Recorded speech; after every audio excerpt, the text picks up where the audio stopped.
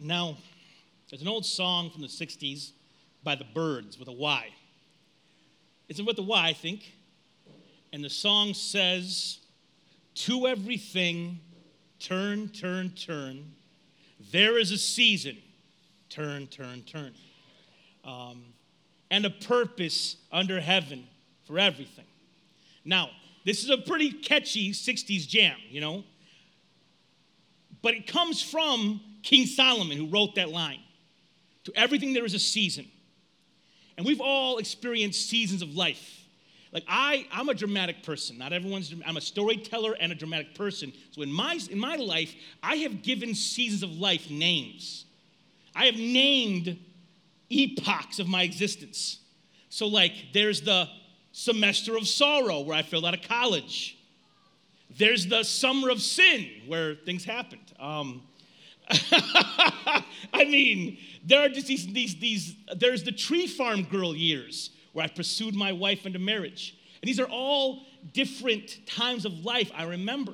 Now, as we read the scriptures today, we find King David in a good season.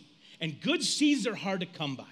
Like good seasons, a lot of us remember the bad seasons easier than the good seasons. But there have been good seasons, you know.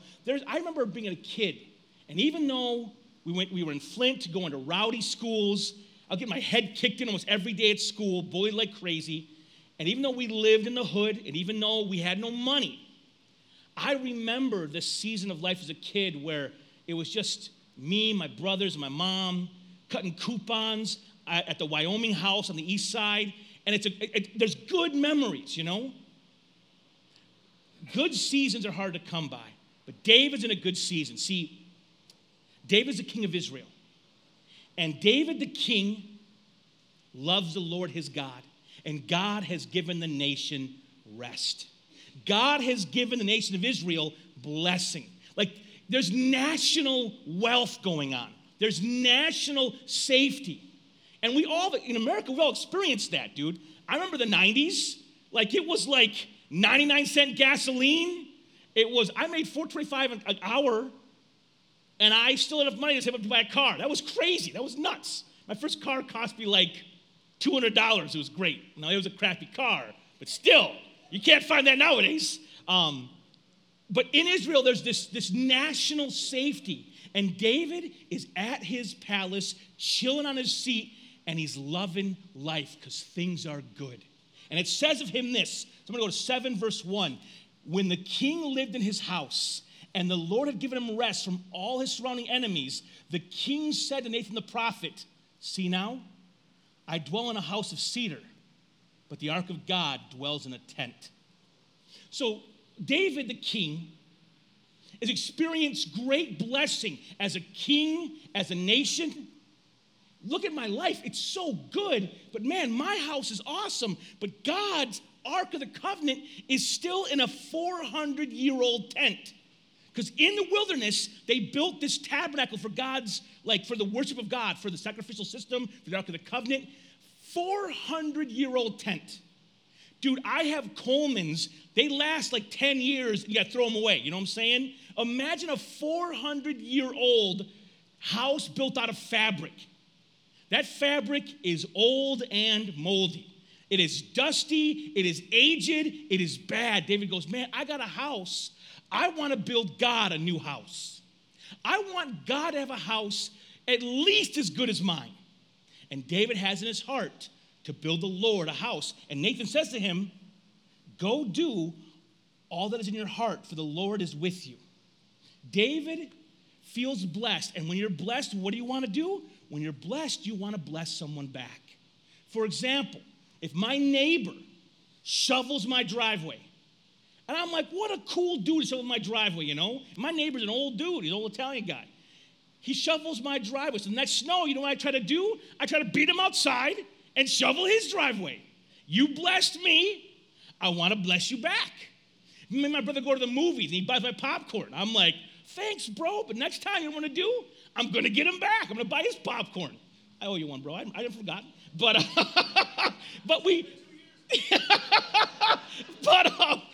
when someone blesses you, in your heart, there's a desire to bless someone back, right? You want to give back. You want to show appreciation. Now, many of us, though, go a step further. When it comes to God, a lot of us, like David, want to do something big for God to show him how much we're in, how much we care about him, how much we like him. People often want to build a house for God, and that house is a metaphor. People want to do something for God to show God, I love you, I like you, I'm going to glorify your name, I'm going to give you praise. So people have all these big dreams to give to God big things. I remember when I was in college, there was this church in Dallas, Texas. They built the most expensive church in American history. They raised millions of dollars, like $20, $30 million. They put out a video, and I watched the video. The video said things like, the front of the church is all glass, and those windows are evangelistic because people can see us singing to God. I'm like, bro, windows are not evangelistic. In the video, they said, well, escalators going up, and the escalators, they raise you up to worship God. And I'm like, these guys are trying to sell this new building as hard as they could, saying, and one thing they said in the video, they said, we're in downtown Dallas. Look at all these headquarters of like American Express and Delta. God needs a house as big as their houses so we don't feel bad about our God.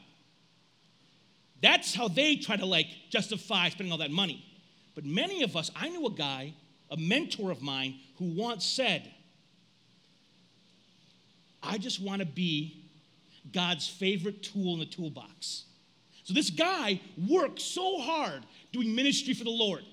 He killed himself doing ministry, and he did it for one reason. He was hoping if he worked hard enough, God would like him more. And a lot of people do a lot of things for God, hoping if I do all these big things for God, then he'll finally like me. Then he'll finally listen to my prayers. If I do these big things for God, then I'll be seen. When I was young, when I was like 19, I had this vision. I almost dropped out of college and hitchhiked to Guatemala. No lie. And my big idea was I'm going to hitchhike to Guatemala, and I'll preach Jesus the whole way. In my mind, I wanted to do a big thing for God, a dramatic thing for God. And I hoped if I did that dramatic thing for God, then he might be pleased with me. There's only one problem with doing big things for God. God didn't ask for any of it. Listen to what God says to Nathan, verse 4. But that same night, the word of the Lord came to Nathan, saying, go, tell my servant David, thus says the Lord, would you build me a house to dwell in? I have not lived in a house since the day I brought the people of Israel from Egypt to this day. I have been moving about in a tent for my dwelling in all the places where I moved with all the people of Israel. Did I speak a word with any of the judges of Israel, whom I commanded to shepherd my people of Israel, saying, why have you not built me a house of cedar? God goes, when did I ever ask for this? I never asked you to build me some big place. I never asked you to do some big thing in my name. David wanted to do something great for God. He didn't pray about it. He didn't think about it. He just acted and tried to do something great for God. But here's the problem. God doesn't ask people to build him houses. God doesn't ask any of us to do big things for his name. I hear Christians say sometimes, I need to defend God's name in the culture. God never asked you to defend his name. Imagine, if you will,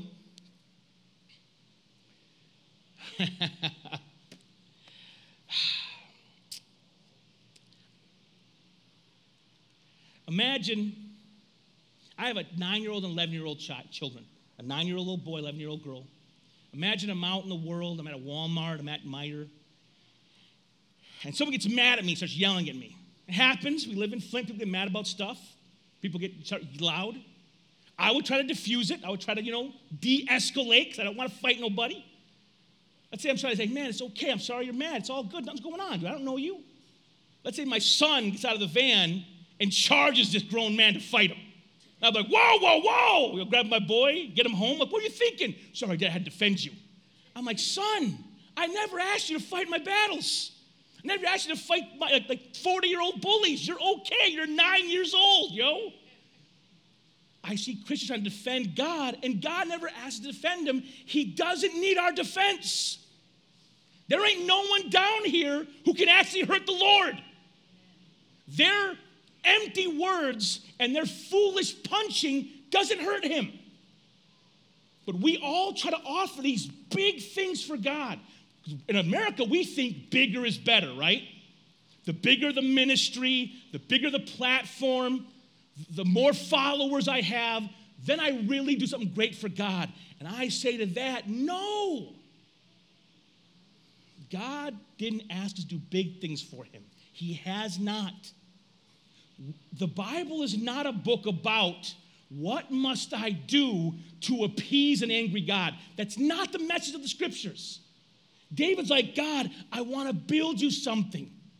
And God's like, I never asked you to build me nothing, David. I'm okay. But God's going to flip the script.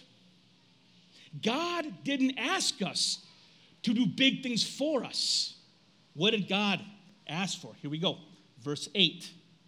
Now therefore, thus Nathan, you shall say to my servant David, thus says the Lord of hosts, I took you from the pasture, from following the sheep, that you should be prince of my people Israel. I have been with you wherever you went and cut off all your enemies from before you, and I will make for you a great name, like the name of the great ones of the earth. And I will appoint a place for my people Israel, and will plant them, that they may dwell in their own place and be disturbed no more. And violent men shall afflict them no more as formerly. And I will give you rest from all your enemies. Moreover, the Lord declares to you, the Lord will make you a house. You know what God says?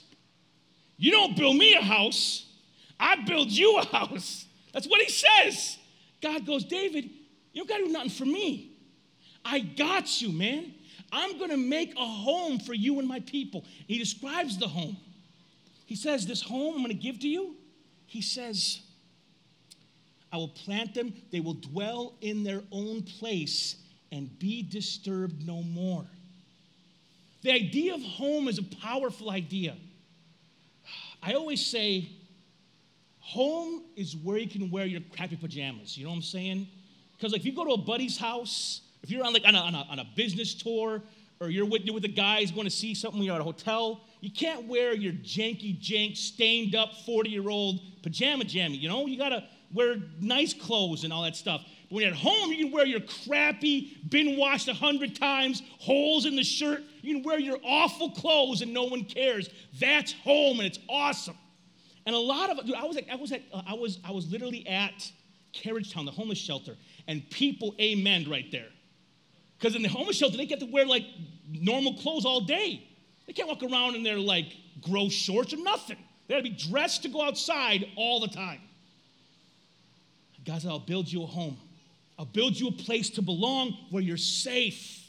Where you're safe.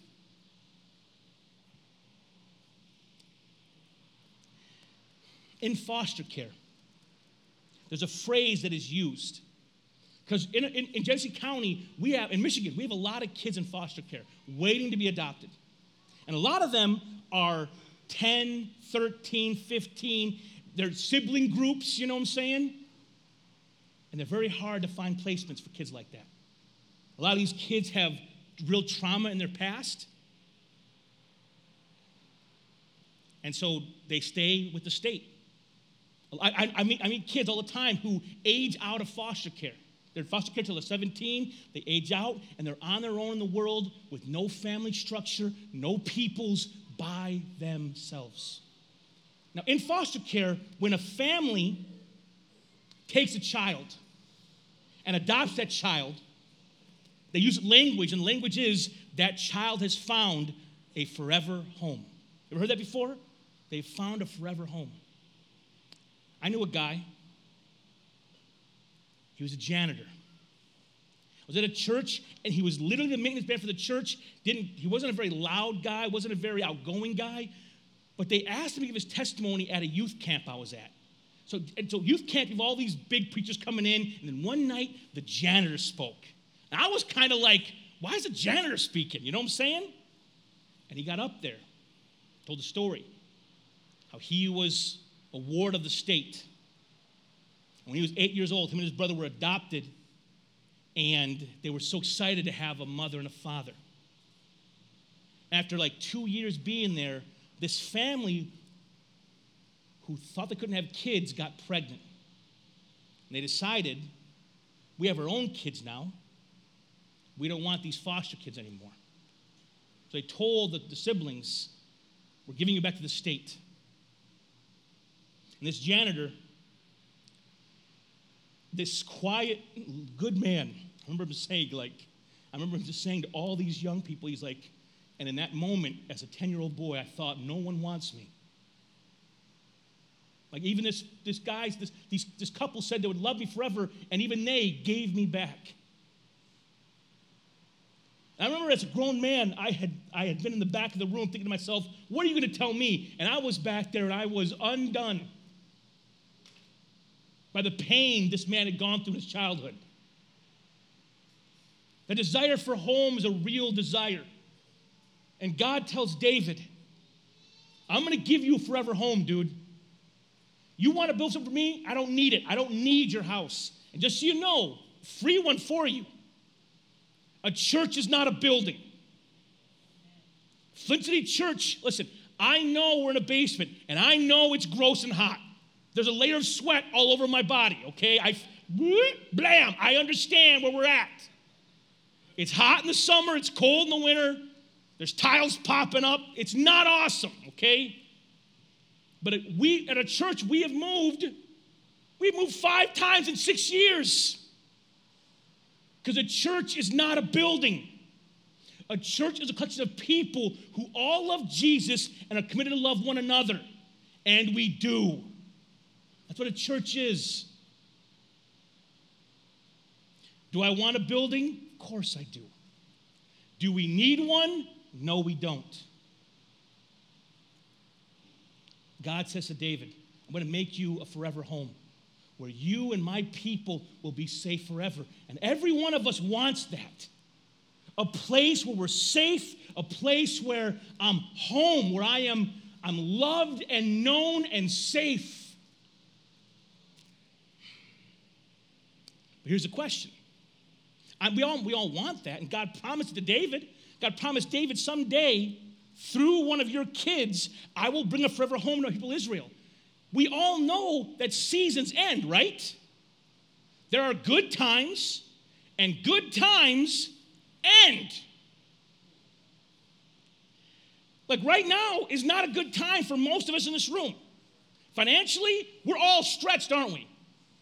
I went to the gas pump yesterday, or Thursday. I pulled up to the gas pump, went to pump gas. I looked at the price on the thing, and I literally go, oh man, the price is wrong on the pump. And I put it back. I went to the sign to look at the sign on the road. I don't know what I was thinking. I was thinking to myself, well, it can't be that. And I went up to the thing, and it was $5.19. And I was like, oh no, like it is that. But I was in denial the whole time. In my mind, it was still $4.49, the good old days, you know, like 2 months ago. Listen, food is up right now, right? Chicken costs 30% more than it did 2 months ago. Like groceries cost more, gas costs more. The cost of living is rising, and most of us, our income is static. So we feel the budget tightening. It's a hard time for many people. They say it's the hardest on the lower middle class and the lower class of America. It's a hard season. Our thought is, well, how can God bring a forever home? What if, in order to have a forever home, you need somebody to keep the home stable. You need a forever leader, a forever parent, a forever overseer to keep the house from sliding back into chaos, right? And God takes care of that too. That's what God says. Verse 12, when your days are fulfilled, David, and you lie down with your fathers, I will raise up from your offspring after you, who shall come from your body, and I will establish his kingdom. He will build a house for my name, and I will establish the throne of his kingdom forever. David, I'm going to give you a forever home, but to give you a forever home, I'm going to give you a forever king to lead that forever home. And that's the promise God makes to David. There are these promises in the Bible we need to understand. We find one in Genesis 12 where God promises Abraham that one of Abraham's kids will be a blessing to every family on the earth. Exodus 20, where God gives the 10 commandments and reveals his holy law to the world. And then here in 2 Samuel 7, where God promises David that one day, one of David's kids, one of his kids, will be a forever king and bring to God's people a forever home. And we're like, well, where's that at? Listen, God keeps his promises. We don't. The best of us can't keep our promises all the time. We can't. Things happen. I told my kids the other day, I'm like, Wednesday night we'll do this and this. And then Wednesday night an emergency came up and I was gone all night. It happens. Sometimes we make promises and they get broken.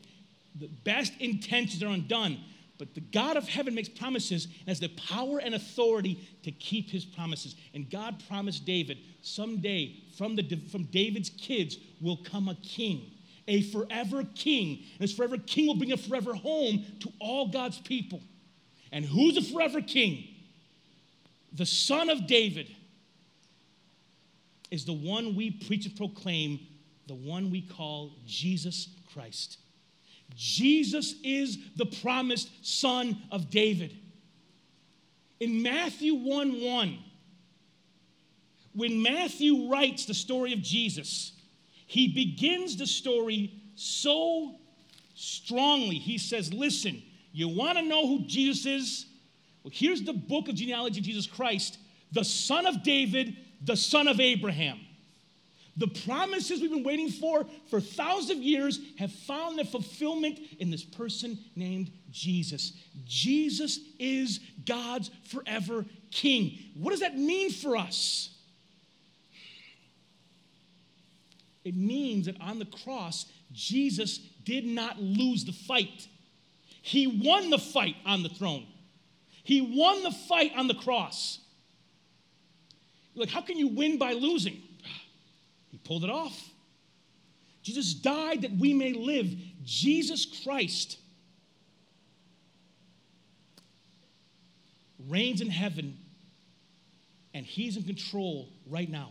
Even in the midst of our inflation, even in the midst of such societal tension and strife, Jesus Christ is still on the throne, and he's still moving his plan into fruition. Jesus is still the king, and because he's the king, if you are in Christ, you have a home in him. That home may not be a bedroom. That home may not be a really nice house on the lake. The home is in him. That means wherever you go, whatever's going on, whatever you lose, whoever you lose, whatever happens, if I am in Christ, I am not alone. When Angie and I were living in India, I told the story that my wife and I have of all the seasons of life we've shared, one of the titles we've given to our life, was it a Tuesday? We call it the worst day of our lives. And we say that, we both know what it is. It's a name, we've labeled it. It's the day we found out we had a miscarriage, but also miscarriage ended up being a ectopic pregnancy, which put her life in danger. And on the same day that happened, the police came to arrest me for preaching Jesus in India. Worst day of our lives. I remember being in the hospital. They wheeled Angie off in a wheelchair, and the doctors were scared. There was nervousness in the air. And we knew we were going to lose the baby. We knew the baby was gone. We didn't know if Angie was going to survive. And as I got in the chair, I took her hand, and she gave me the dying wife speech.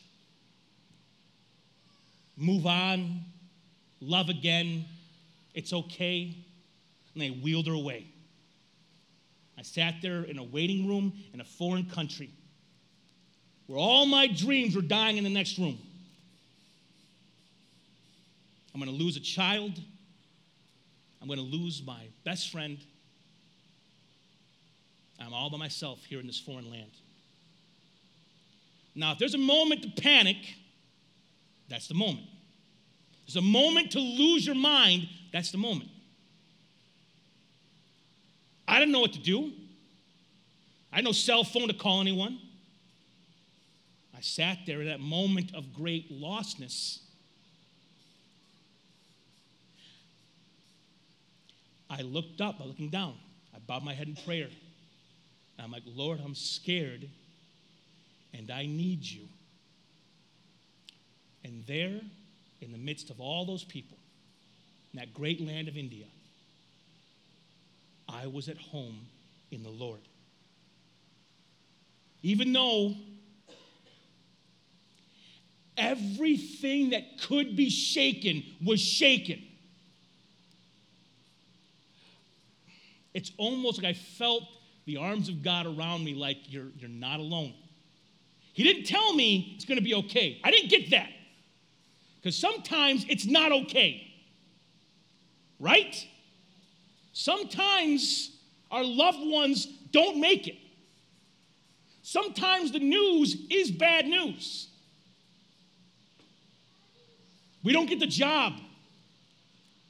Our kid is using. Sometimes the news is bad.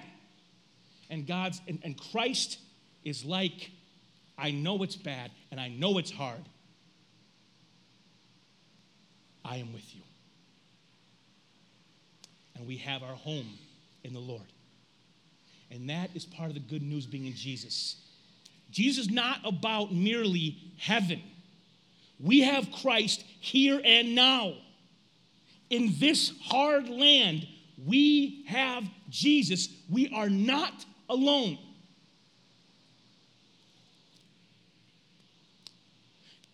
God promised David someday. David goes, God, I want to build you a house. God's like, I don't need your house. For those of you who are trying to do something great for God, I would tell you, slow down. Rest in him. Resting in his love. Listen, there's a story in the Bible of two sisters, right? Mary and Martha. And one is all busy doing chores and all mad that the other sister's at Jesus' feet just hanging out with them. And she's like, Jesus, tell my lazy sister to get off her booty and help me clean the house. And Jesus goes, the sister at my feet has chosen the better thing. Stop trying to do great things for God and instead try to learn how to sit at the feet of a great God. The gospel is not how good and big you can be. The gospel, the good news, how big and great he already is. He is doing all this for us. He's not saying, show me what you got. God is saying, look what I got for you in the person of my son, Jesus Christ. Look at my son, know my son, love my son, rest in my son, and you shall be satisfied. Some of us have to stop trying so hard to get God to like us. We reveal our insecurity. We reveal our cards. God, please like me. You ever have a friend, and your friend's always like, dude, we're friends, right? You're like, yeah, dude. It gets annoying after a while. Don't you know we're cool? Stop being so insecure. Your insecurity pushes away all the people who want to love you. You like me, right? Please? Candy? Don't be that person. When it comes to the Lord, you know how you know the Lord loves you? He gave his son for you. He came for you. Here's how we're going to end our service today. We're going to take communion. If you don't have a communion cup, we're going to pass those out right now. If you need a communion vessel, you can raise your hand, and Miss Deb will pass them out to you.